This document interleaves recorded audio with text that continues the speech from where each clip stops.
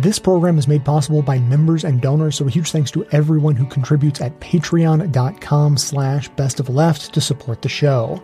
And now, welcome to this episode of the award-winning Best of the Left podcast, in which we shall learn about the recent rebellion in Puerto Rico that unseated the governor, as well as plenty of the context of what has led us to this point.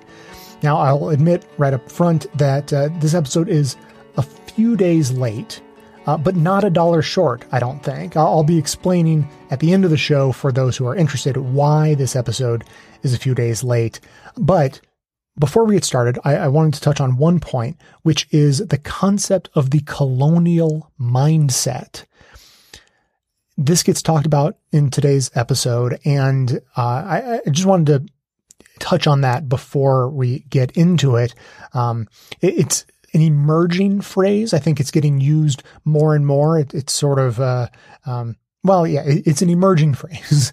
People are beginning to come to terms with it, maybe slowly over the last several decades, but it's getting more traction these days. It goes hand in hand, I would say, with the concept of decolonization, which we've also talked about on the show, at least in bits and pieces now and then. Another emerging phrase that is gaining traction. So I just wanted to see if I could address this. And, I thought it would be appropriate that, I, as a white guy born and raised on in mainland USA, could try to describe what it feels like to have a colonial mindset. No. Obviously, I'm joking. That's not at all what I'm going to do. I think I can do the opposite. I think if you're anyone who's raised in mainland USA, or frankly, other countries that are sort of similar, and I think it'll make sense, but, the Canadas and the UKs and the Australias, I mean, at least the non-indigenous inhabitants of those countries, for sure, could have, rather than a colonial mindset, what might be called an empowered mindset. So I was trying to think, what mindset does America have? What mindset do I have that's based on having been raised in the U.S.? And what came to mind was, whenever we see something that is going horribly wrong in the world, some atrocity has happened, some human rights violation, what very often comes to mind for Americans is, we should do something about that. And what you have to understand is that reaction comes from the fact that we can do something about that. So that's what I mean by the empowered mindset. The fact that there is institutional power in the United States. There's institutional financial resources. There is institutional military power, those sorts of things. That means that we don't just have to think, oh, that's too bad, I wish that wasn't happening. We can, and often do, think to ourselves, we should do something about that. And then we go take action, often militarily. So you could call it an empowered mindset. Depending on the circumstance, you could certainly call it an imperialistic mindset. But right now, we're not debating foreign policy. We're just talking about the mindset that brings us to those sorts of decisions. So if you can understand the connection between how being raised in a society that has these sorts of systemic institutional resources available to us opens the realm of possibilities for what we do as a country, what we think we should do, as an individual, what we think the country should do, and how that could even trickle down into what we think we could do individually in our own lives. If we, not just, work hard and achieve your dreams, but, the concept of, if you want to change something about the way the government works, depending on the structures of your government and its responsiveness to its citizens, you can see how that would influence how empowered one would feel. I would argue that Americans used to feel a lot more empowered about changing their government than they do currently. So you can see how that can change with circumstances over time. So I couldn't possibly begin to speak on what it feels like to be in a colonial mindset, and it wouldn't be appropriate for me to try. But I do think that I can understand what it is like to have a mindset that is born out of the place from which I have come. And so if you can understand how where you were born, where you are raised, what you are taught, how that can influence what you think about the possibilities available to you in the world, then I think it makes it easier to hear someone who's come from another place, a less empowered place, and when they say that they have a different reaction to the world, you can understand where that might come from. So, if you're coming from just a less empowered country, they might think, oh, that human rights abuse, that's really terrible. I wish that wasn't happening. But they might not think instinctually, my country should go to war for this, because maybe their country doesn't have the institutional power and instinct to do that sort of thing. But then you go one step further, think about a place like Puerto Rico that doesn't even have full sovereignty over its land, that when their local governance can be overruled by another governing power where there is no representation, that is almost by definition a colony. I mean, we don't shy away from calling Puerto Rico a colony of the United States, but that is the incredibly disempowering aspect of being a colony. So if you can understand what I was saying about what it is like to have an empowered mindset, then I hope that it'll be easier to be able to understand and appreciate what someone means by what they say when they describe a colonial mindset, and to understand that it's not a personal failing. It's not a lack of resolve. It's a mindset that is not individual. It's systemic throughout the society for systemic reasons that come from the outside, not from within. It comes from a mindset that is born from the place where a person comes from, just as an empowered mindset is. And so with that, we will begin the show in earnest. We have a full lineup today. Clips today come from Newsbeat, Why Is This Happening?, Jacobin Radio, On the Media, Counterspin, Code Switch, This Is Hell, The Takeaway, Latino USA, Democracy Now!, and In the Thick.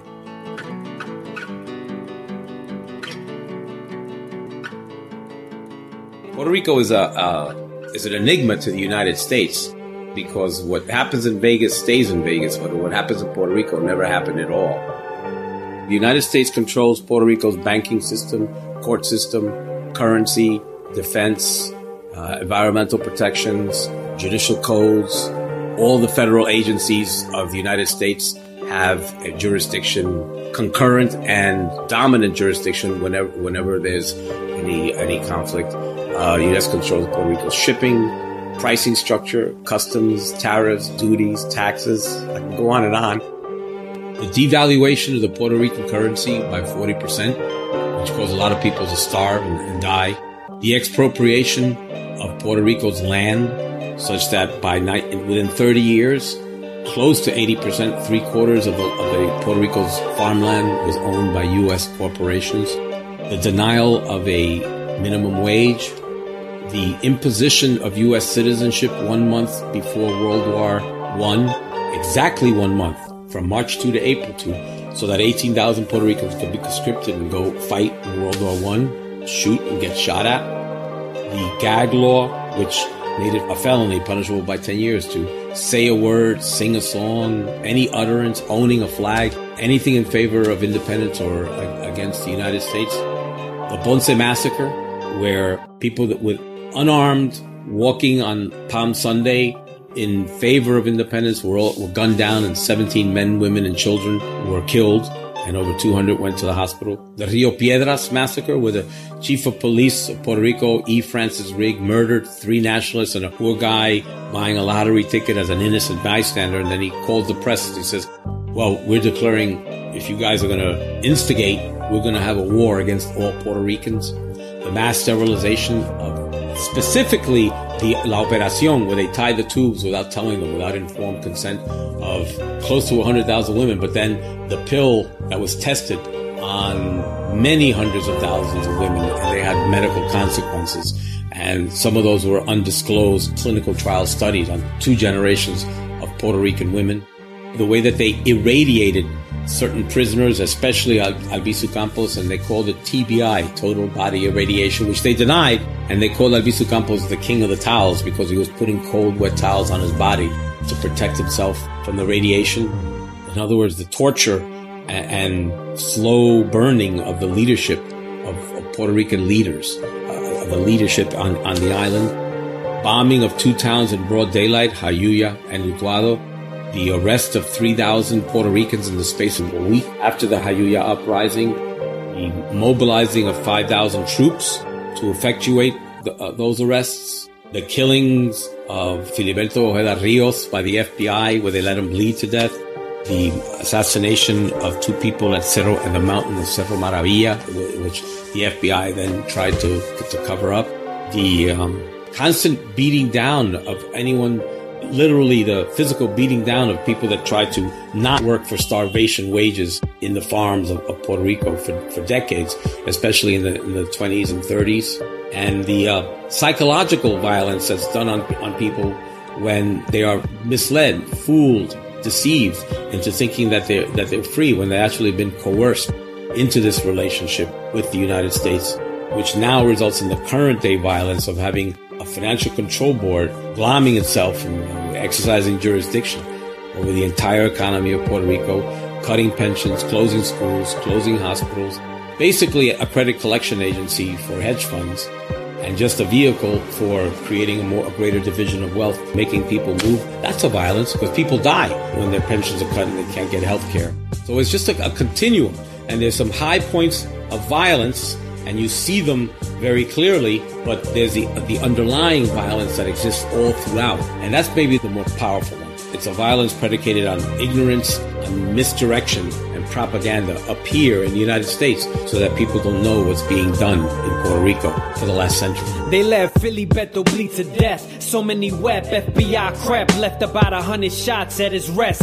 Hands on his chest, couldn't stop the blood flow. Suffocating blood traveling through the lungs slow. Grito de lares, resisting all the conquest. Betances, sacrifice unity, the process. Gracias al bisu, La Lolita teach you about Puerto Rico. Our flag was illegal, the gag law. Task force, pulling out our passports. Hands on the dashboard, face on the asphalt. Anytime we ask for freedom, we just get bashed more. Because the push for industrialization, because the push for like companies coming, mostly pharmaceutical companies in like the 60s and the 70s in Puerto Rico, things were good. You know, I grew up in the 70s and in the 80s in Puerto Rico as a kid. I don't want to say it was like the 50s Americana, but there's a lot of nostalgia for that time. It was kind of where we were kind of, you know, the suburban life of Puerto Rico was definitely very Americanized, and you kind of still felt Puerto Rican, but it was getting more commercialized. I just remember, you know, when MTV showed up on cable and I was like 12 and I was like, wow, you know what I mean? It's like we were starting to be sort of like the kids of an American like 70s and 80s pop culture. Right. That was sort of brewing at the same time. And because of these tax breaks called Section 936, it was basically giving mostly pharmaceutical companies, but other American companies to come to the island, set up shop, get a tax break, and create jobs. And there's a lot of friends of mine and their dads, like, and their moms, like, they had good jobs. Right. I mean, you've got essentially the establishment of the island negotiating this weird liminal territorial status in ways that will create win-wins for like American capital and Puerto Ricans, essentially, right? I mean, the idea is, yes, you know, Puerto Rican elite, yeah. We can create inducements. We have a pool of cheaper labor than in the States. We've got this territory that we have a weird relationship with, but is a bulwark against I don't know, like the Marxists on Cuba and the Soviets. So Exactly. and we'll create these kind of, this special deals where you can go down and pharmaceutical companies and others and get tax inducements to open. And that was at least at the ground level for sort of the middle class building of Puerto Rico. You're saying was like a fairly effective, if not necessarily like redistributively just, but fairly effective as economic stimulus on the island. Yeah. And obviously, as with any development, this is where sort of the problems start happening, because there is sort of a political elite class that I would argue that is really more, San Juan based, privileged, middle class, upper class. Like that's kind of who has been ruling Puerto Rico for decades. And this is where you start seeing the beginnings of the problems, and the problems being that, okay, we're starting to maintain this. We have this industry, we have tourism, and we want to provide services. Let's start borrowing money.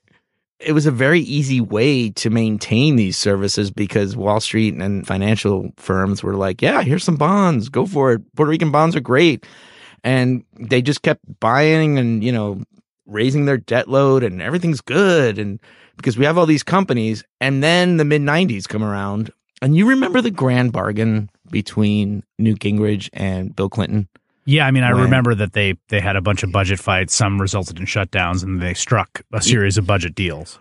So one of the biggest budget deals was the elimination over the course of 10 years, the Section 936, the tax break. So part of the big grand bargain between Clinton and Gingrich was we got to phase these out. So this is probably 1996. So if you start thinking about it, Puerto Rico is borrowing a lot of money. There's just happens to be like corruption as well, because this is all tied to what's happening now. Pedro Rosselló, who's Ricardo Rosselló's dad, was governor of Puerto Rico in the mid-90s, in the early 2000s.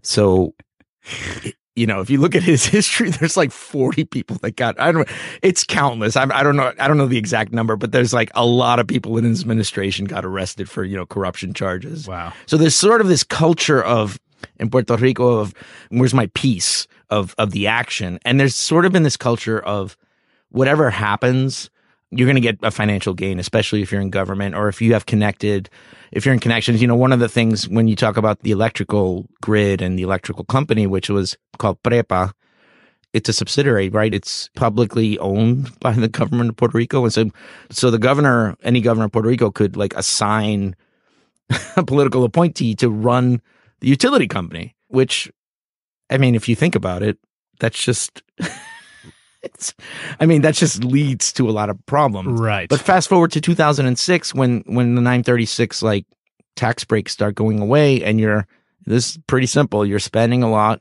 Right. Companies begin to start leaving. You're still borrowing. And people are starting to leave. You're still borrowing.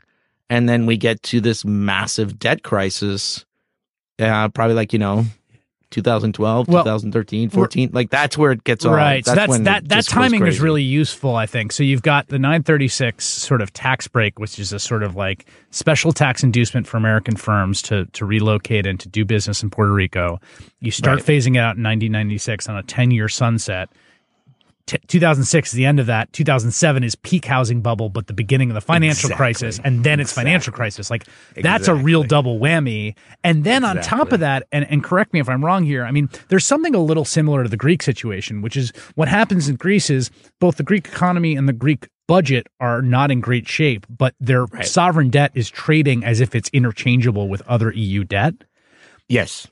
Puerto Rico has a similar relation with the U.S., right? Where it's like, in some ways, there's a way in which Puerto Rican sovereign debt is being priced in that the U.S. government will backstop it. This is why I love being a journalist and a political journalist and not a financial reporter, because it's flipping complicated. Yeah. Because I think they make it complicated in a lot of ways. I've attended a couple of like conferences that were in New York, where the governor of Puerto Rico, the former Alejandro Garcia Padilla, who was a pro-Commonwealth governor, like he was speaking and was at the height of the debt crisis and what are we going to do now and how are the feds going to help us? And I remember like there were bondholders there and there were like financial experts, and I'm really trying, I'm like super eager journalist, like Puerto Rican journalist. I'm really trying to understand how this restructuring is going to help sort of this wealth inequality that even though like when we talk about the 70s and the 80s, the wealth gap starts definitely beginning to separate, sectors of Puerto Rico. And I think the political elite was always like, oh, we're going to take care of our own, but the poor, whatever. And I remember asking these financial guys at this conference, because I was really trying to be like, okay, do they understand the consequences? And I'm like, well, this is going to close schools and it's going to end services, whatever happens. And it was all austerity, austerity, austerity. There was no soul or compassion. And that's the part where I wrote a piece in 2015 for The Guardian. The headline was great. And it's actually my NBC Think editor, Megan Carpentier, who used to be at The Guardian. Now she's at NBC Think, and she's amazing. And she wrote, the headline that she wrote for me was, it's like politicians think Puerto Ricans are dumb or something like that, but they created the debt crisis and we know that. And it really spoke to this level of corruption and complicity with the United States and with financial interests, and how we've allowed it as Puerto Ricans to happen, and how a lot of people have profited off that, venture capital firms and hedge funds and people in Puerto Rico. That's where I was like, wow, this is really going to be like a mess. Yeah. And what's going to happen? And then that's when you start getting into the Promesa legislation that eventually became bipartisan, that was signed by President Obama, that created a fiscal control board. And at the time, there was a lot of people in Puerto Rico, even the governor of Puerto Rico right now, Ricardo Rosselló, who were vehemently against it, because guess what? It kind of looked like colonialism again. You've got this weird situation. And so the legislation that's signed by Barack Obama sets up this bizarre entity, which is it meets in New York. And it's in Spanish, it's called a junta, right? Someone told la me junta, this. which is like, if you think about it in Spanish, it's like la junta. Yeah. It's like a bad, that, can you get something more imposing? Yeah. Of, you start thinking of images of, caudillos and dictators, and it's like la junta. And when the board, what's interesting is at the time, because there was a Republican majority in Congress, right, with Obama. Yep. Basically what it comes down to is, there were 4 Republican appointees and 3 Democratic appointees on the board. Some are Puerto Rican, some are not. I mean, and they basically came down and they're like, okay, we're going to help you run your finances. And I will give Rosselló credit on this. Ricardo Rosselló, he was one of the people who was like, when he was running for governor in 2016, he wasn't for it. Right. And so La Junta brought back some bad colonial memories, and it kind of reminded Puerto Ricans that, yeah, we're not really American. When people say oh, Puerto Ricans are American citizens, I'm like, no, we're not. We're second class. We don't have rights. And here we go again. And then you go to these meetings, Chris, and some would be in New York, right? Most of them, and some would be in San Juan, and they're trying to be transparent, and they're dealing with pensions and school closings and the fact that the government spends too much, and you can't have holiday pay. In Puerto Rico, it's like a culture. You get a Christmas bonus. It's like, no Christmas bonus for you, which is what is this, Scrooge? That's the part where you're like, come on. And they were very, and especially when you had non-Puerto Ricans on the board, I remember one of them in a report was talking about, Puerto Ricans can't work. Their work ethic is not as strong. And you're like, wow, okay, we're just going back to 1898. And so this was happening, and Rosselló is trying, and then September 20th, 2017 happens, which is Hurricane Maria.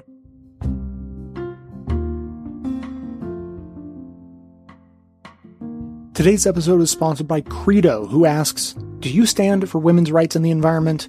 Well, Credo Mobile is the phone company that stands with you. Credo is the only phone company in America that supports the same causes you do, causes fighting to stop climate change and protect reproductive freedom and immigrant rights.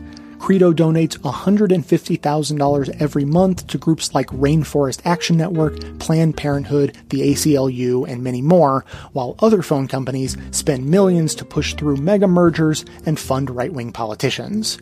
You make choices every day about where to spend your money, so make sure you're making the right choice with your mobile phone company. Switch to Credo Mobile now, and as a reward, you'll get 12 pints of Ben & Jerry's ice cream. That's a pint a month for 12 months. You'll also get coverage on the nation's largest, most reliable network, along with low rates and a complete selection of smartphones, including the latest models from the top brands.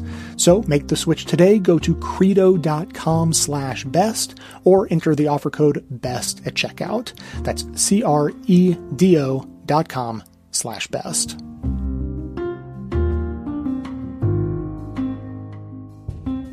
Politically, we are suffering on two fronts. First, we have an administration that has to do barely nothing in order to be thought of as having done something, because Hurricane Maria was so rough that basically if they just bring things back to where they were, which was still like an economic crisis, they would be considered like a good administration. So that's terrible politically for Puerto Ricans, because what they're going to compare their state, the state of governments, is to Hurricane Maria and not to the state Puerto Rico was in prior to Hurricane Maria. The other front is that Puerto Ricans have lowered their expectations of government, because during the hurricane, we had an absent state. And the hurricane was so devastating that most people, for the first 2-3 weeks, to sort of excuse the government. It's like, oh, there's nothing they can do. Everything is shut down. Everything is destroyed. We have to give them time. But after a while, when people found out that nothing was happening and they started doing it themselves and helping and starting doing mutual aid centers for feeding themselves, etc. So we had an absent government. And that has lowered expectations. And people right now don't expect the government to do anything. So that's what makes this whole scandal with the chat more exasperating, because they were getting away with everything, with shutting down the schools. They had shut more than 300 public schools. And Julia Kelleher, the former Secretary of Education, just got arrested on charges of corruption and money laundering. And she had an outrageously large salary on a country that's in debt and it's bankrupt. And still she had like a $250,000 contract. And now we know that all that money that she was handling, it was being misused and stolen. Even before the hurricane, the Puerto Rican economy, by standard measures, let alone measures of human welfare, but by standard measures, Puerto Rico had been in recession for over a decade. And, since the hurricane, it's worse, of course. What's the economic situation like, for Puerto Ricans?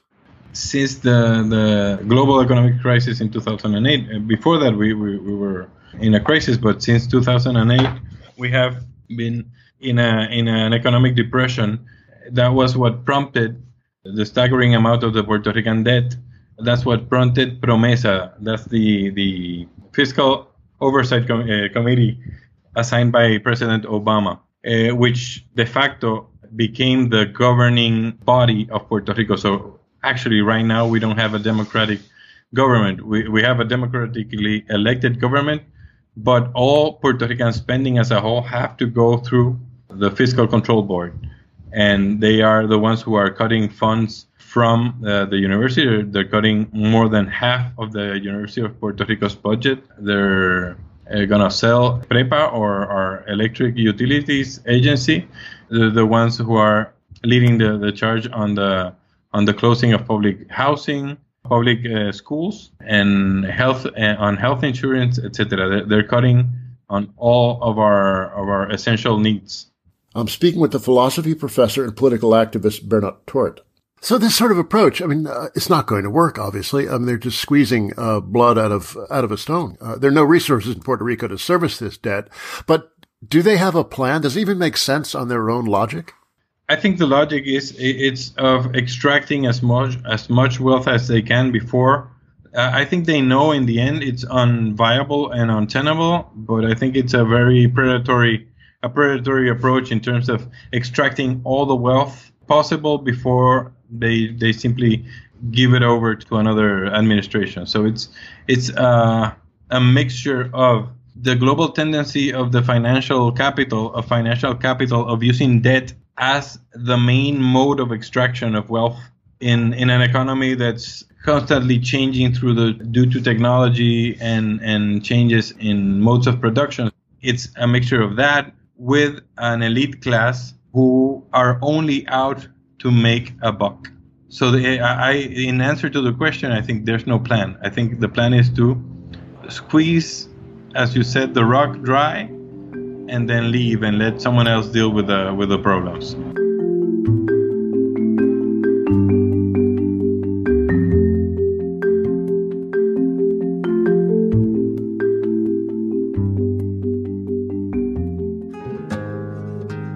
How can we stand on the moral foundations of our nation when they are built on such unstable ground? How broken does our political system have to be? How roiled by corruption and contempt for the governed before we find common purpose in repairing it? And if there is a limit to what we can tolerate, how might it look when that limit is reached? For that answer, we turn to Puerto Rico, where for the past week, protesters have turned out to demand the resignation of Governor Ricardo Rosselló. We're tired of the cynicism. They put down women. They put down the LGBT community, people with disabilities, corruption. It is insane. We are tired. We can't take it anymore. Puerto Rican singer Ricky Martin on Wednesday outside the capital in San Juan, joined by rappers, artists, athletes, and tens of thousands of others from both major political parties on the island. The protests began last weekend when the Center for Investigative Journalism in San Juan published some 900 pages of text messages between the governor, members of his administration, and a lobbyist exchanged on the Telegram app. This was one nasty chat. The leaked chat room conversations between the governor and 11 others are laced with profane, homophobic, and sexist comments, and in one case, talk of violence against the mayor of San Juan, Carmen Yulín Cruz. The governor's chief financial officer, Christian Sobrino, wrote, "I'm dying to shoot her up." The governor responded, "You'd be doing me a big favor." In one exchange, Governor Rosselló called a former New York City councilwoman a whore. Governor Ricardo Rosselló is defying calls to resign and apologizing for his role in what has now been dubbed Ricky Leaks. It's a scandal where 900 pages of conversations were leaked, showing the government manipulating media stories and trying to discredit negative press coverage. It's like a window into the unconscious. Pedro Reina Perez is a journalist and historian with both the University of Puerto Rico and Harvard. We have very little regard for public officials, and the chat basically gave us evidence that what we thought about them and what we thought they thought about us was true. He says that for Puerto Ricans, pummeled by financial crisis, punishing austerity, and lagging recovery from the devastation of Hurricane Maria, learning that their own government mocks them has been too much to bear. We have had a political class that has basically enslaved the rest of the island for their own economic interests. That's what we've been learning for the past 25, 30 years, but everything has come crashing down in this moment. We did not reach bankruptcy out of the blue. The group of 12 men also mocked the poor and the dead from Hurricane Maria. At some point, the number of corpses at the morgue in San Juan was so overwhelming that they had to be placed on the floor. And they mock the fact that corpses are on the floor. And at one point, Christian Sobrino, who was a participant in the chat and who was the chief financial officer for the government, basically said, we need more corpses for our crows. Meaning their critics. I mean, I say it right now and I get goosebumps. This part is one of the elements that has brought forth so much public outrage. They can only talk about their interests. There is no expression in the chat about public concerns for the well-being, for economic recovery. No, it's just us. The chats show public officials who are obsessed with re-election at any cost, manipulating media coverage and public perception, and using public funds to do it. One thing that we suspected and was confirmed through the chat, they have a farm of trolls on social media. They were paying people to basically, comment, take part in surveys, attack people that were critical of the government. And for me, that's one of the worst things that has come out of the chat. They were being paid to basically destruct the opposition, be it a political party or someone who dissented from the governor's positions.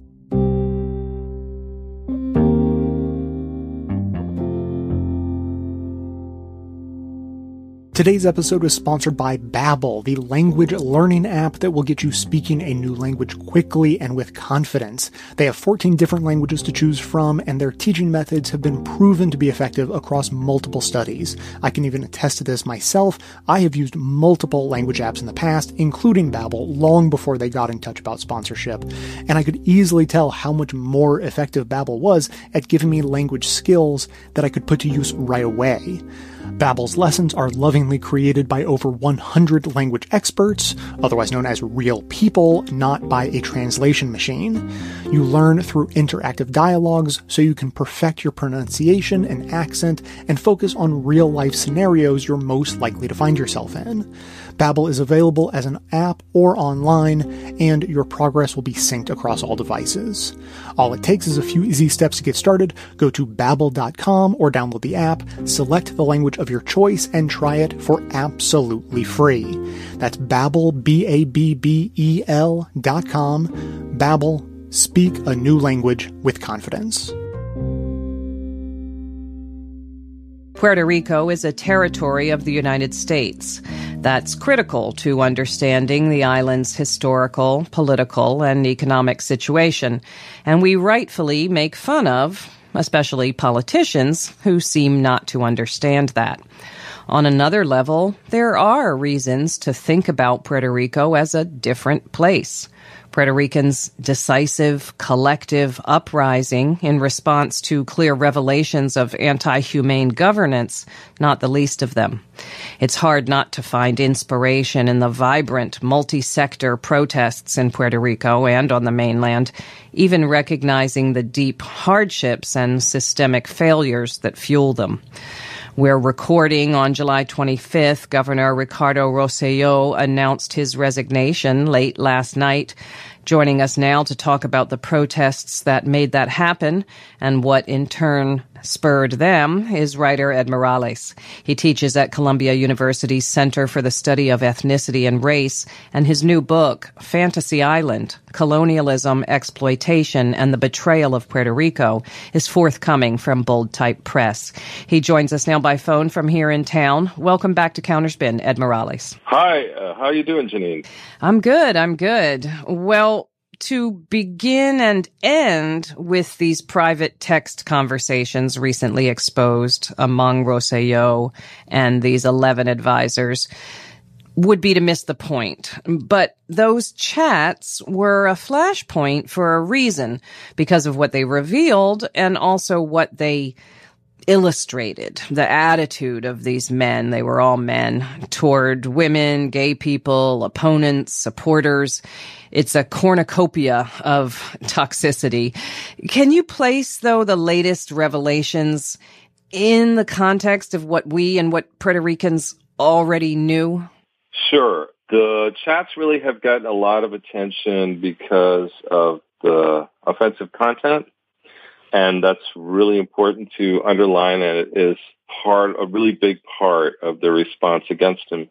It's really important to also understand that in the chats were potential outlinings of a case against the governor and the other people in the chat, most of whom he dismissed or accepted their resignations, that had to do with the improper sharing of information with particularly one man named Elias Sanchez, who is this sort of super lobbyist and consultant in Puerto Rico, who was in on all these conversations about official government business. And a lot of the vulgar attacks that they directed at people had to do with these seedy kind of contract deals that people like Elias Sanchez and Edwin Miranda, who was one of the major public relations people in Puerto Rico, profited from. So I think the main reason that I really think a lot of people got upset was the Christian Sorbino comment. Christian Sorbino was the governor's non-voting representative on the Fiscal Oversight and Management Board, and also in charge of this financial institution that had replaced the Government Development Bank, which was dissolved during the debt crisis. So that's the one that Christian Sorbino joked about, the fact that bodies that were from the Hurricane Maria, and whether there were any crows or vultures available to eat them to relieve the stress of the piling up the body. People who were really suffering emotionally from the after effects of Hurricane Maria, and probably even economically, were most upset about that. Then there are all the people who were upset about the anti-women and homophobic content. But I think that people in Puerto Rico were really well aware of the corruption rumors. 2 weeks before the Secretary of Education was arrested, along with the Secretary of Health Insurance, for improper granting of contracts without proper bidding procedures. And also, Puerto Rico has suffered through several corruption scandals from both of its major political parties for 20 years at least. So it's not just being nasty, although there's a long list of that if folks want to look for that. It's everything all together. Yeah, exactly. And, Rosselló had said he was letting off steam, but then this real favor trading. Well, in your piece for The Nation, you note that the blame for the pervasive nature of corruption in the government can clearly be laid on these politicians themselves, their privileged boys club and their private school elitism. But you say Puerto Rico's colonial relationship with the United States must also be blamed. What are you getting at there? Yeah, I think there's two things that we can talk about there. One is, as I stated in the piece, because Puerto Rico does not have voting representatives in Congress, that's part of the deal of being an unincorporated territory and yet having citizenship. They have this thing called the resident commissioner. It's an office. And really, the resident commissioner really lives the life basically of a U.S. representative, except they don't have a vote. So their main way to influence what goes on in Washington is to lobby informally their fellow legislators, and they're really involved in the Puerto Rico government lobbying process, which is carried out by this agency called PRAFA, which has offices in Washington and New York. So that sort of culture of the only political power that you have is lobbying, I think in a way sort of seeps back to the island, and particularly when you see that many of the recent governors were resident commissioners before they became governor, because it's sort of a platform. It's sort of like being a governor or a senator is a platform for being elected president. Being the resident commissioner is so. So it's sort of a culture of lobbying and cultivating influence and influence peddling that happens. And because of the imposition of the Fiscal Oversight and Management Board, it's taken away so much of the agency of the government itself on the island, because all of its moves have to be approved by the Fiscal Oversight and Management Board. I mean, in terms of apportionment, and that's what most of the legislation has to do with. Democracy has become kind of a joke on the island, because there's a delegitimization that happens with the Oversight Board.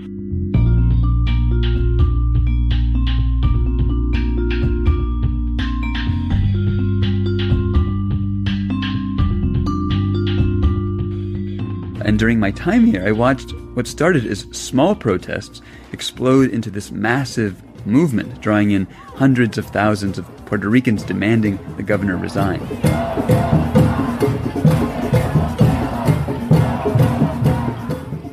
And then last Wednesday, things reached a climax. The governor had said that he would be delivering a message, and so a huge crowd gathered outside his mansion in Old San Juan, and they waited, and they waited, and they waited all day, and with each passing hour, the anticipation grew because people wanted to know what he was going to say. A little before midnight, the governor started to speak in a video streamed on Facebook. and the crowd went mostly silent. People huddled around their cell phones to listen to the address, and the governor spent like 10 minutes talking about his accomplishments. Me entregué, di el máximo, dedicándole día y noche para atender cada una de las necesidades de mi pueblo. But then he got to the words that everyone in that crowd and so many people across the island had been waiting for. Con desprendimiento, hoy les anuncio que estaré renunciando al puesto del gobernador.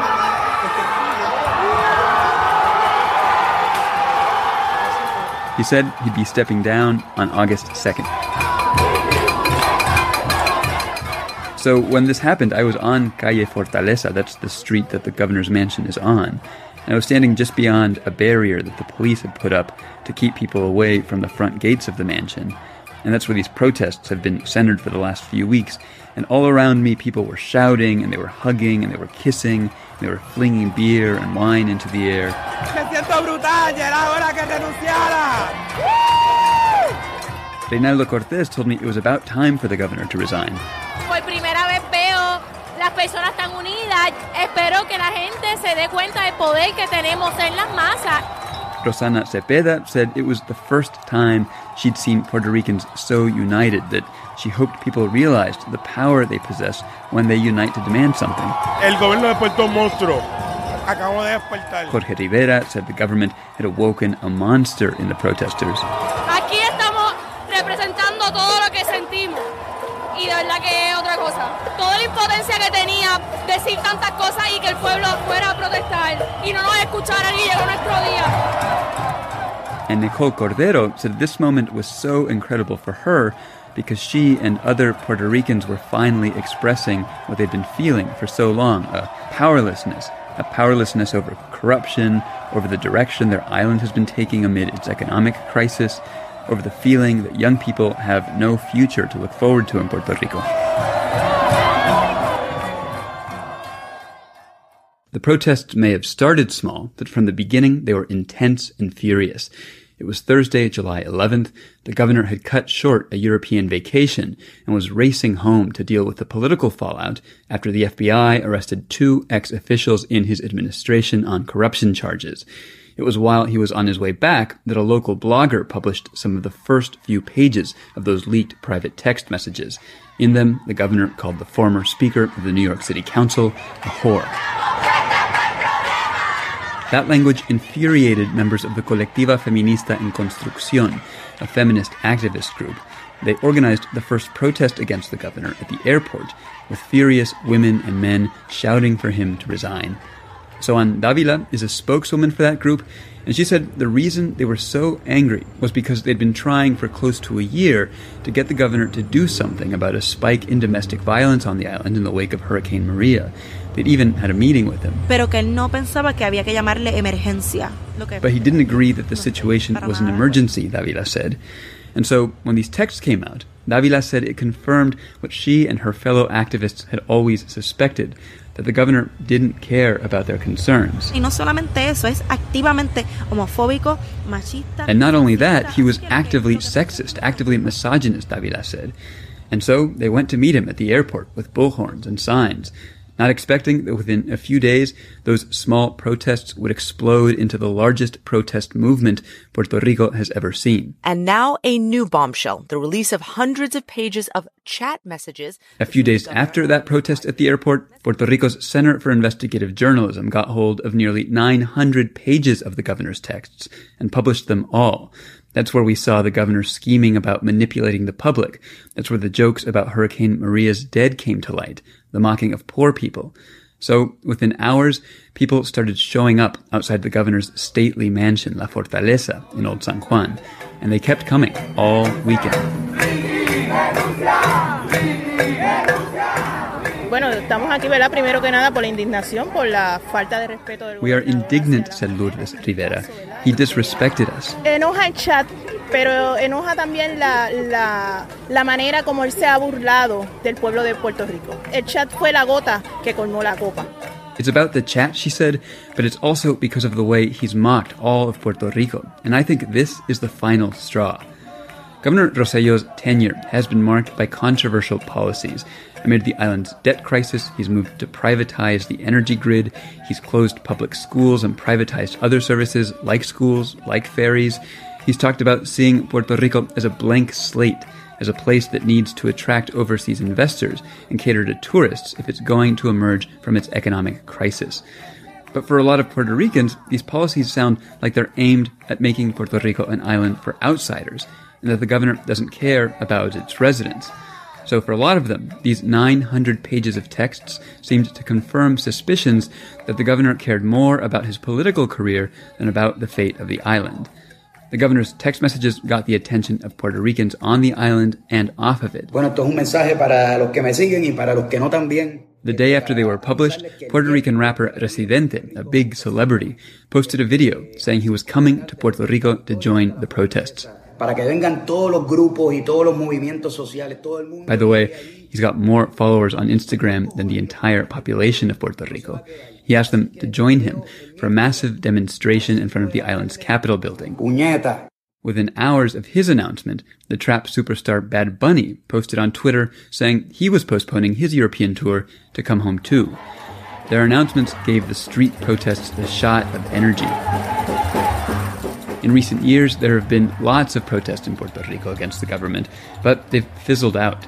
Now, the fact that the island's superstars were flying home made everyone feel like this was different. On the afternoon that Bad Bunny said he'd be at the protests, the energy outside the governor's mansion was electric. Ricky, the people are to be respected, the crowd shouted. That night, things turned chaotic in Old San Juan. The police fired tear gas to disperse the protesters. Furious demonstrators, their faces covered in bandanas, broke windows and painted graffiti on some of San Juan's most historic buildings, its old cathedral, its Department of State. Ricky resigned, the graffiti read, "Corrupt pig," and the most common, a number, 4,645, one of the estimates for the number of people who died after Hurricane Maria. Looking around after the dust settled that night, Sofia Vasquez said she had no problem with the spray paint and shattered glass. There are people here who had to bury their own dead after the hurricane because no one showed up to take the bodies away, she said. Or they still haven't seen the bodies of their dead loved ones because budget cuts have decimated the Forensics Institute. This graffiti can be fixed with paint, Vasquez said. Our dead relatives are worth more than any building, as historic as it might be.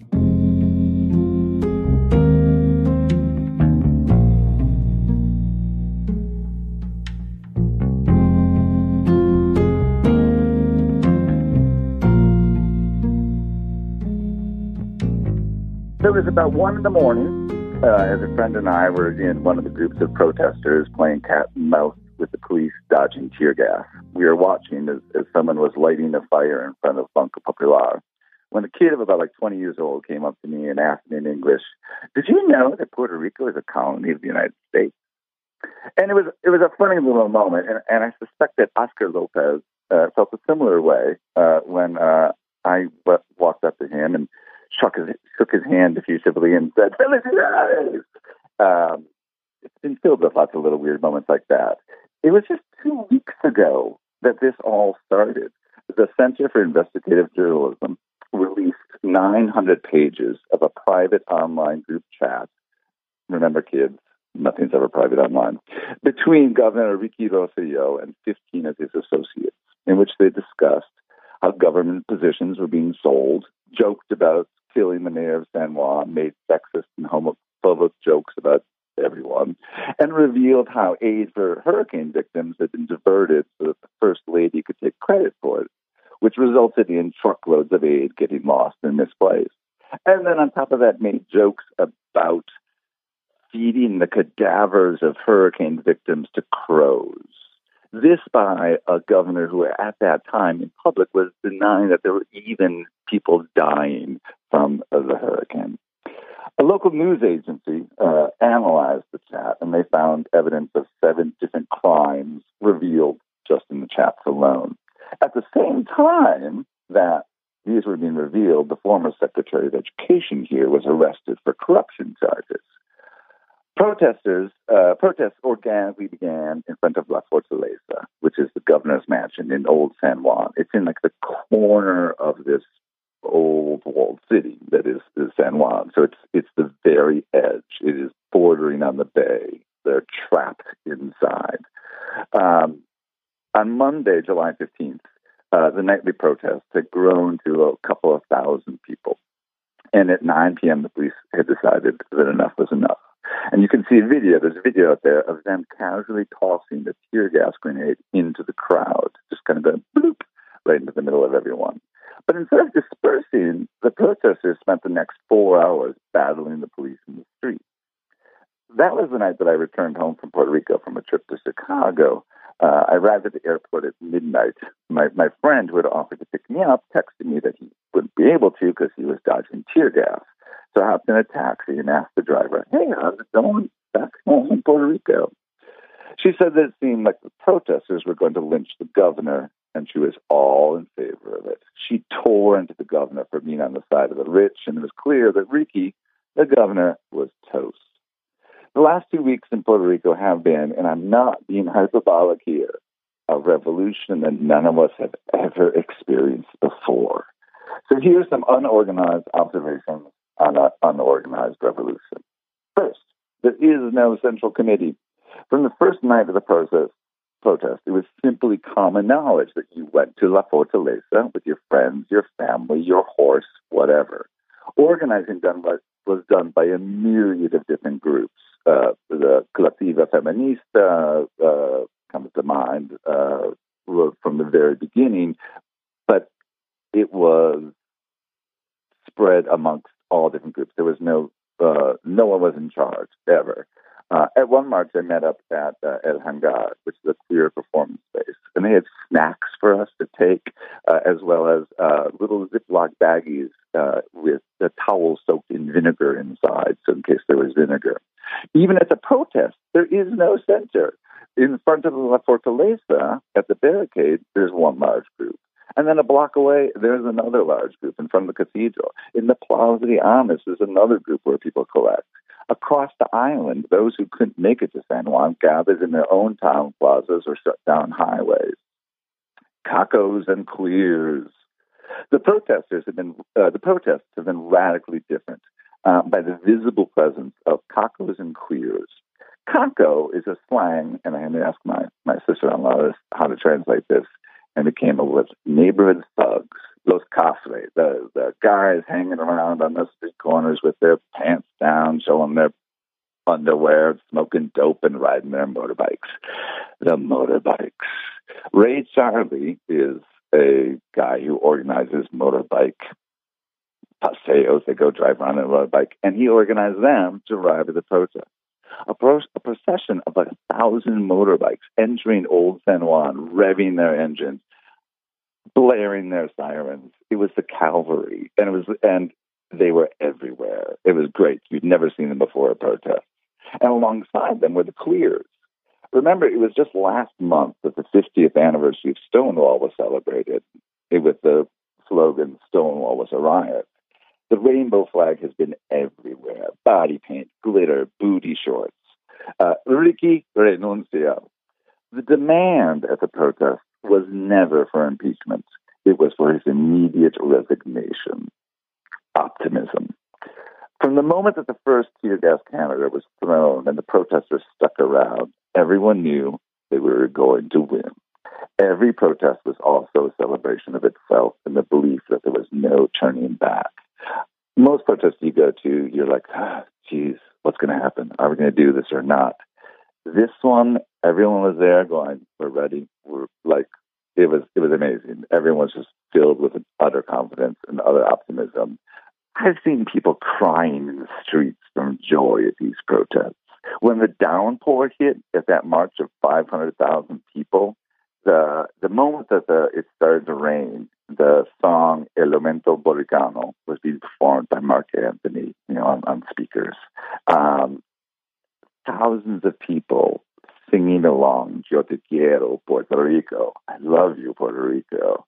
And the moment that there's a point in the song where it changes from the lyrics of the original poem into like this, the drums start kicking in, and it's like it building. It's like bum bum bum bum bum bum bum bum, which is not how the song goes at all. And I looked over, and there was these 5 people dancing to it, and they sort of reached down to the puddles on the freeway that we were on, and they put their hands in the puddles and threw the water up in the air.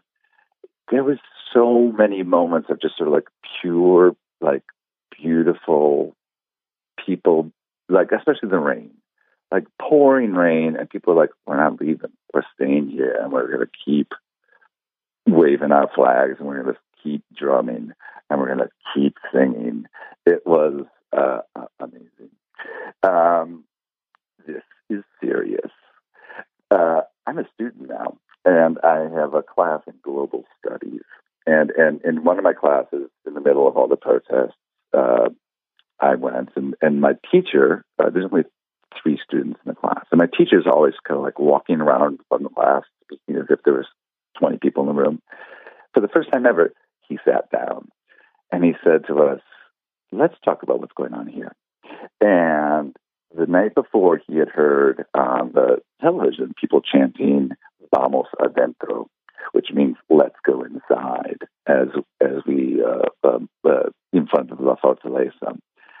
I didn't tell him that I was one of the people that was actually chanting that, but and he was like, "This is serious." And it was a moment of just like, there was these times where you were in these protests, and there was a sense of like, I'm not at a protest anymore. I'm at a rebellion, and this is serious.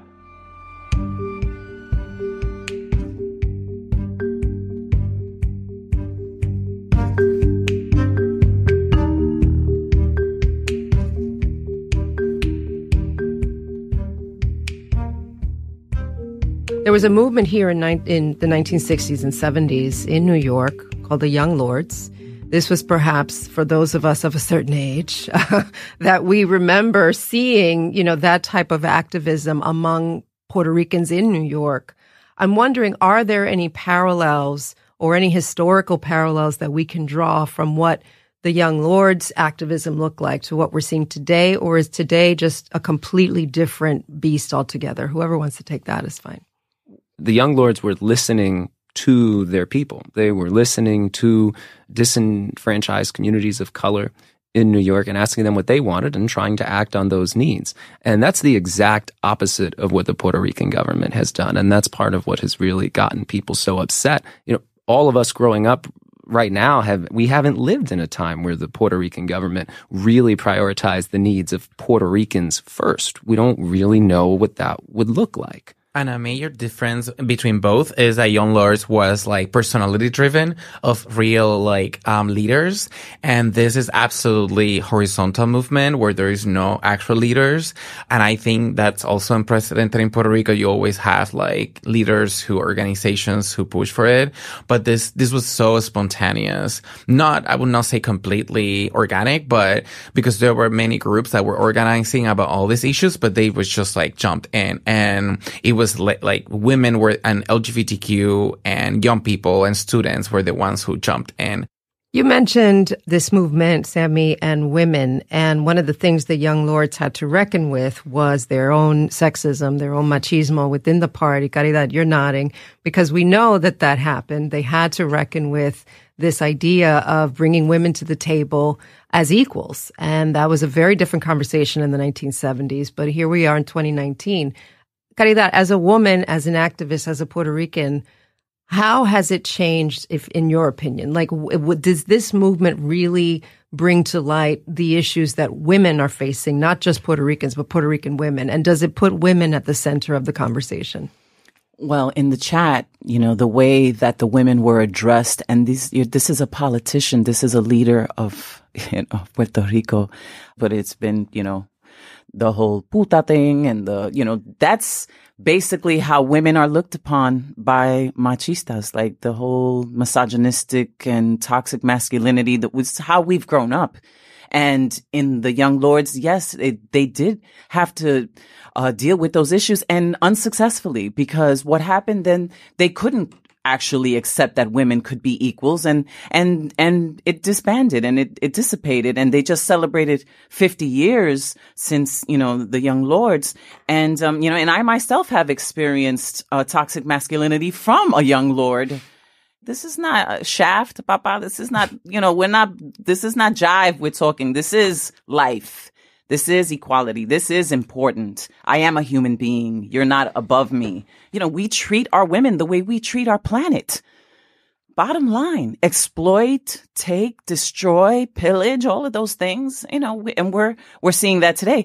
And, the fact that we have these leaders like Alejandra Ocasio-Cortez, that we have, Melissa Mark Viverito, that we have a Carmen Yulín Cruz, that's amazing. But to know that they are suffering the slings and arrows of this still, it's a fight. It's still part of the fight. It makes me really emotional because, it's tiring. It's enough. The fight is big enough, but to still have that underlying current of not being enough or not, is really sad. Sammy, another issue that's come up in these protests, or not issue, but another interesting part of the protests have been the inclusion of the LGBTQ community. Similar to the question that I just asked Caridad about the role of women, what has been the history, if you will, of LGBTQ Puerto Ricans, their inclusion in any of these movements, and not just their inclusion as individuals, but their inclusion with the issues that affect them as well? When we talk about LGBTQ people, what people in Puerto Rico are afraid of transgender people, are about effeminate gay people. So this is about gender issue. And like the same way that women are discriminated against in Puerto Rico and attacked is the same gender violence that is impacting the LGBTQ community. And I think it was beautiful that it was the poetic justice, that it was attacks to women and LGBTQ people who took down this machista government and the most important a chapter in our history. Because as Caridad said, in that chat, the text messages that most affected people were the ones against women, the ones against LGBTQ people, particularly Ricky Martin at this point, and about the death of Maria, right? So to see 500,000 people coming out in support of that, it was basically like Puerto Rico came out, but it came out in support of the LGBTQ people. It was like reverse coming out of the closet, because coming out of supporting of the LGBTQ movement in Puerto Rico, it is devastating for your career, for you. People, it's not well seen that you support the LGBTQ movement. I was born and raised in the South, and it was very homophobic. I left Puerto Rico because of the sexual repression. I couldn't leave. I couldn't be who I am. So many people who have left the island is not only because of the lack of economic opportunities, it is because of gender repression, right? To see that support and the LGBTQ flag wave in the protest and people supporting Ricky Martin and all LGBTQ was a beautiful thing. And that's what people now in the island has to get used to.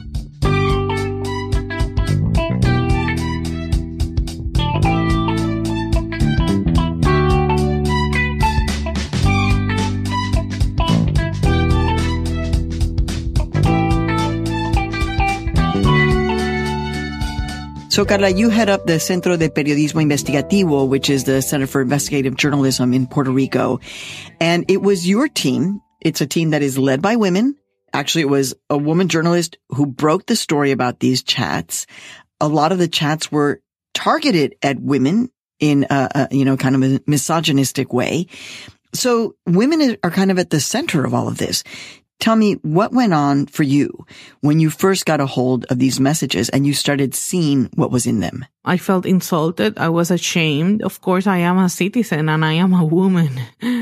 But we try to look at it from a accountability perspective in terms of what were the violations that were happening here. Because one thing is to know that somebody is not behaving correctly. But another thing is to see that this was not anecdotal. This was a pattern that was not only the governor participating, but all of his closest advisors. It was a generalized problem.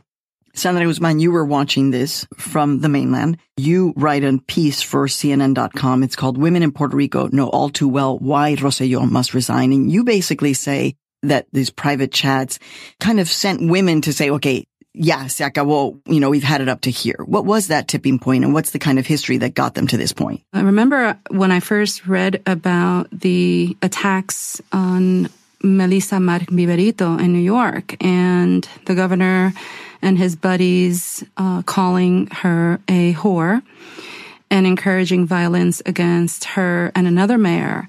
I thought about how the personal is political and how the internal or intimate mindset of a politician, of an elected official, usually transfers into policy. And this governor basically was ignoring the women. And when the chats were revealed, it all became clear as to why the women have been ignored. They're not taken seriously. All right. So, Natalia, you grew up in Puerto Rico. You actually were on the ground for the entirety of the protests from when they began up until the resignation. So I just want to say thank you for all of your great on-the-ground reporting for Latino Rebels. And so you actually grew up going to protests with your mom as a little girl in Puerto Rico. Now you're a journalist and you're covering the story. So did you see something different happening in the streets this time with these protests as opposed to when you were growing up? Was this more women-led? I do believe it was more women-led, and it was very impressive because these have been happening for 2 weeks, and it wasn't just the big one on Monday that had estimate 1 million people, but I remember one that was the Monday before that, which was the first one that was called for Capitolio, and every single person who spoke and who was gathering people and who was motivating people were women.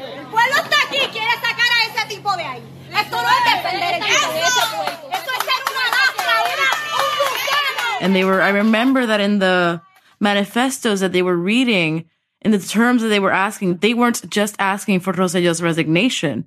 They were also asking for something to be done about the domestic violence and the violence against women that's happening in Puerto Rico. When you think about a protest that was in a lot of ways sparked by women, led by women, because you were on the ground, really witnessing history in an extraordinary way, hundreds of thousands of your fellow American citizens basically saying enough is enough. Is there a moment that you just kind of can't get out of your head? So I think it was that same Monday. I don't remember the date. It was 2 weeks ago. The first big one that was a march from El Capitolio to Fortaleza. My line of view was the cops, the barricade, and the people in the front. And a lot of the people in the front were young women who were holding their hands up saying, we're not throwing anything, we're not being violent, who were holding signs. And I just remember it was so vivid. I have this clear image of women behind the barricade looking at these cops face to face saying, we're not afraid. We're here to march. We're here to protest. We're here to change. The images that I love seeing were the women dancing as they're protesting.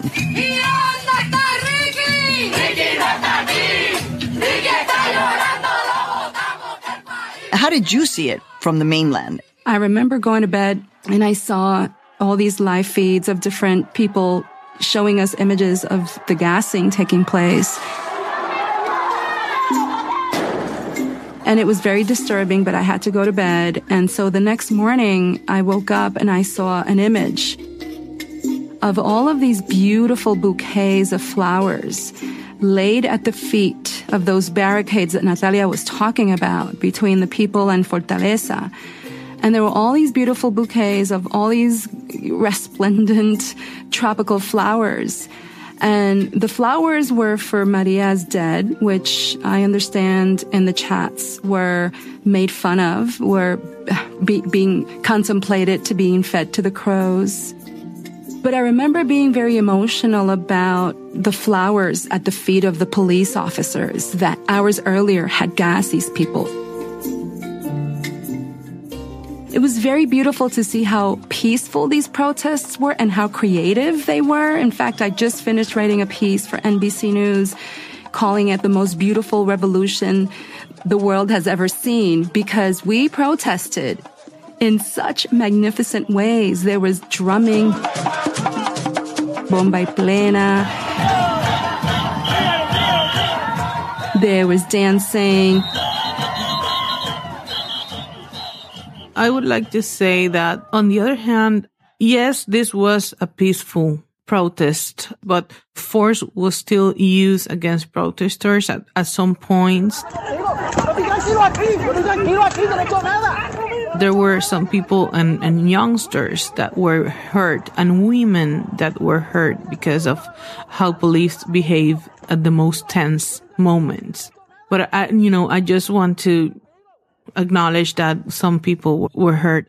I did see a lot of, especially being behind police lines, I did see how unprovoked police got very, very violent for no reason whatsoever. And I'm not sure if you guys have been scouring. Everything that Carla just said is true. Police were very, very aggressive. We saw a lot of cases of police brutality. We saw a lot of videos on social media of people getting beaten with billy clubs. We saw people getting shot with rubber bullets. We saw people getting gassed in residential areas. But to add to that and to keep the topic of women, I don't know if you guys saw Cacerola Girl. Yes. Who became an instant internet icon.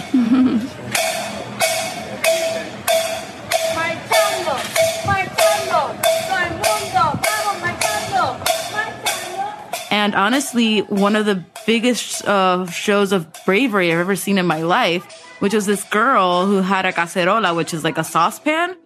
And she was like banging the cacerola with the cops in her face. She had like 20 police officers on her. And she was just staring at them. Standing her ground and saying, I'm not afraid of you. I'm going to continue my protest. And it was one of the most spectacular things and one of the most awesome examples of women being brave in these circumstances.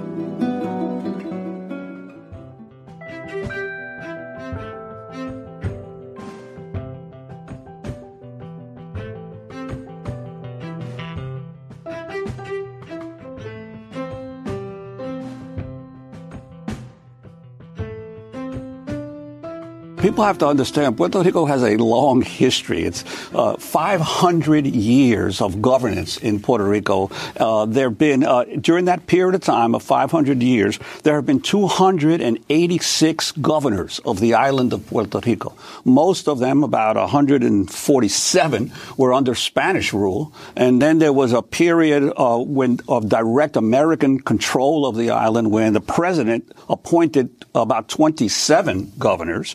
And it's only been in the past 60 years or so that there's actually been elected governors by the people themselves. And there have only been 12 elected governors of Puerto Rico since the Commonwealth of Puerto Rico was created it'll be actually 67 years ago tomorrow. July 25th is the anniversary of the founding of the Commonwealth of Puerto Rico. So in all those 286 governors, never has a governor been forced to resign by a popular protest. So this is really unprecedented in the entire history of Puerto Rico, going back to Ponce de Leon, who was the first governor of Puerto Rico back in 1508.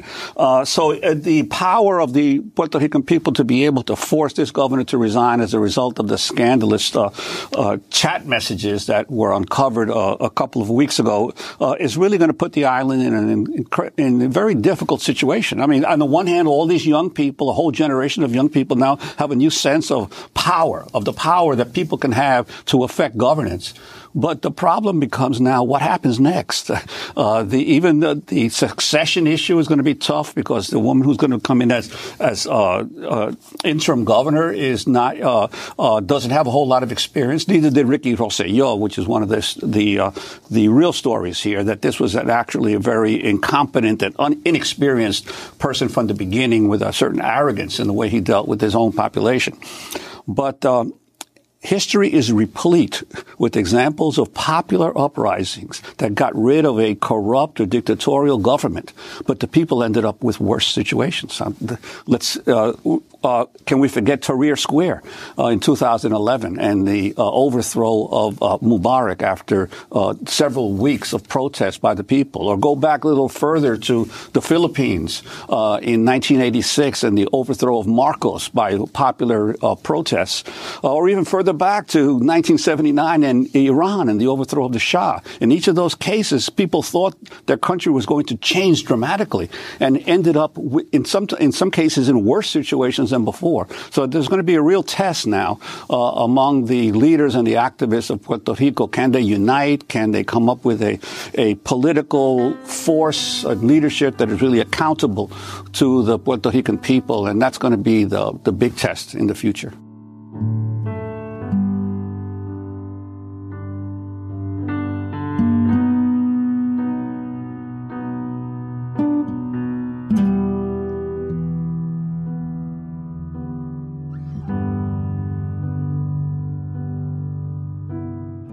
As extraordinary as a thing it is been to witness what the people of Puerto Rico have done with simple, complicated, intense protest, there's also a part of me that feels deeply sad because the people of Puerto Rico still do not have self-determination. Yes, en el sentido de que they went to the streets and they made this happen.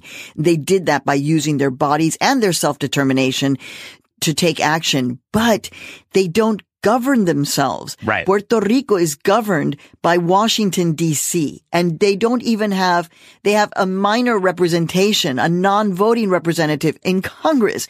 They are a colony of the United States of America. So this is what's frustrating, because if you look at the history of the Puerto Rican people, what they have done, they got the U.S. Navy out of Vieques. They got the Navy to leave an island.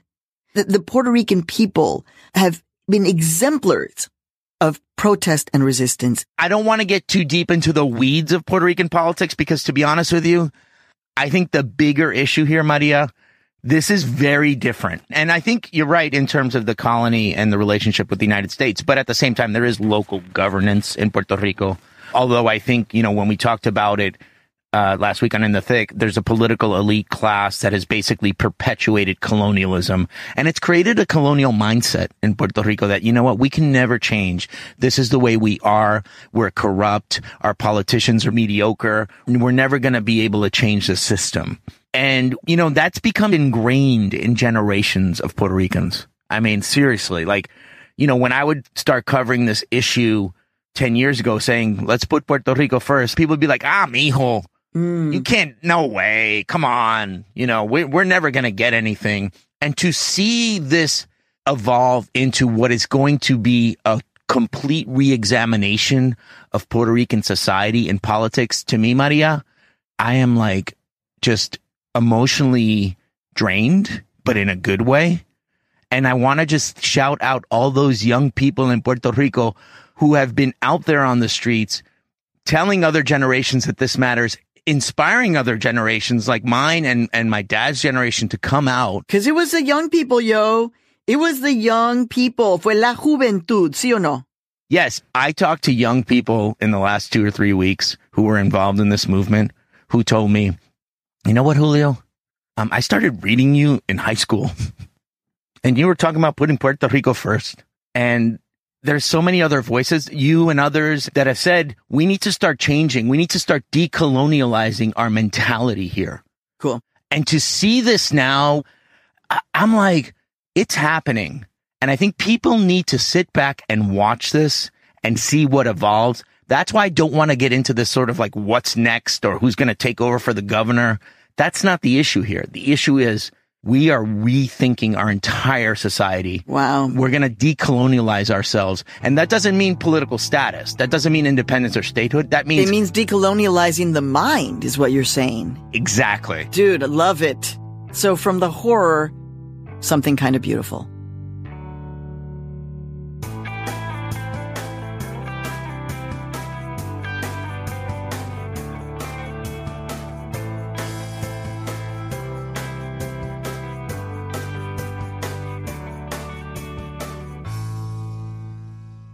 We've just heard clips today from Newsbeat, Why Is This Happening?, Jacobin Radio, On the Media, Counterspin, Code Switch, This Is Hell, The Takeaway, Latino USA, Democracy Now!, and In the Thick.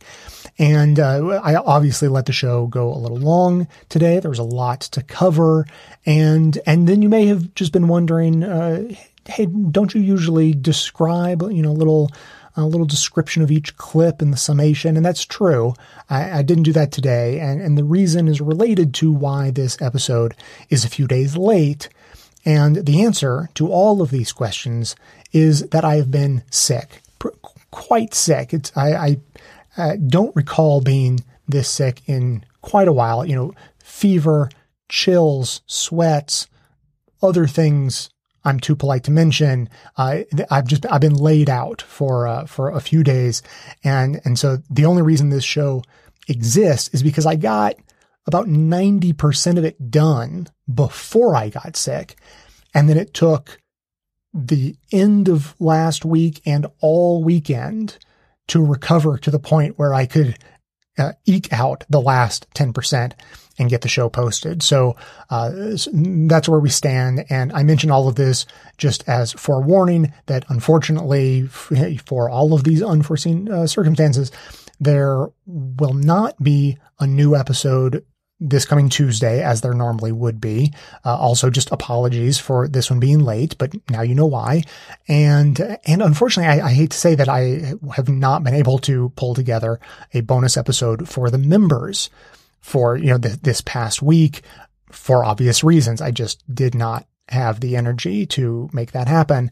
So, it comes at an inopportune time, like I've been mentioning recently, that we're sort of in particular need of new members because, I've described a variety of reasons. I feel, I've gotten messages from people saying, they've been going through politics fatigue. And so they've been dropping off listening to the show, or, they've actually, I've gotten messages from people saying, I'm sorry, I have to cancel my membership with your show because I want to go support this other show instead. So there's the competition, issue.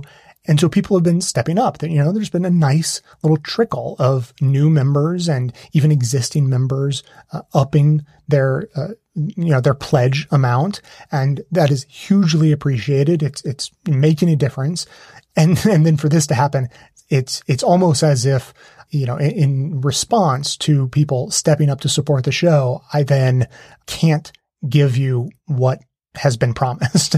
I can't give you as many episodes as I want to give, then can't give a bonus episode as intended. So just, apologies all around, but don't misunderstand. I know how forgiving you guys are. I don't really think you're mad. I don't get angry messages from people saying, how dare you not put out as many episodes, especially in a circumstance like this.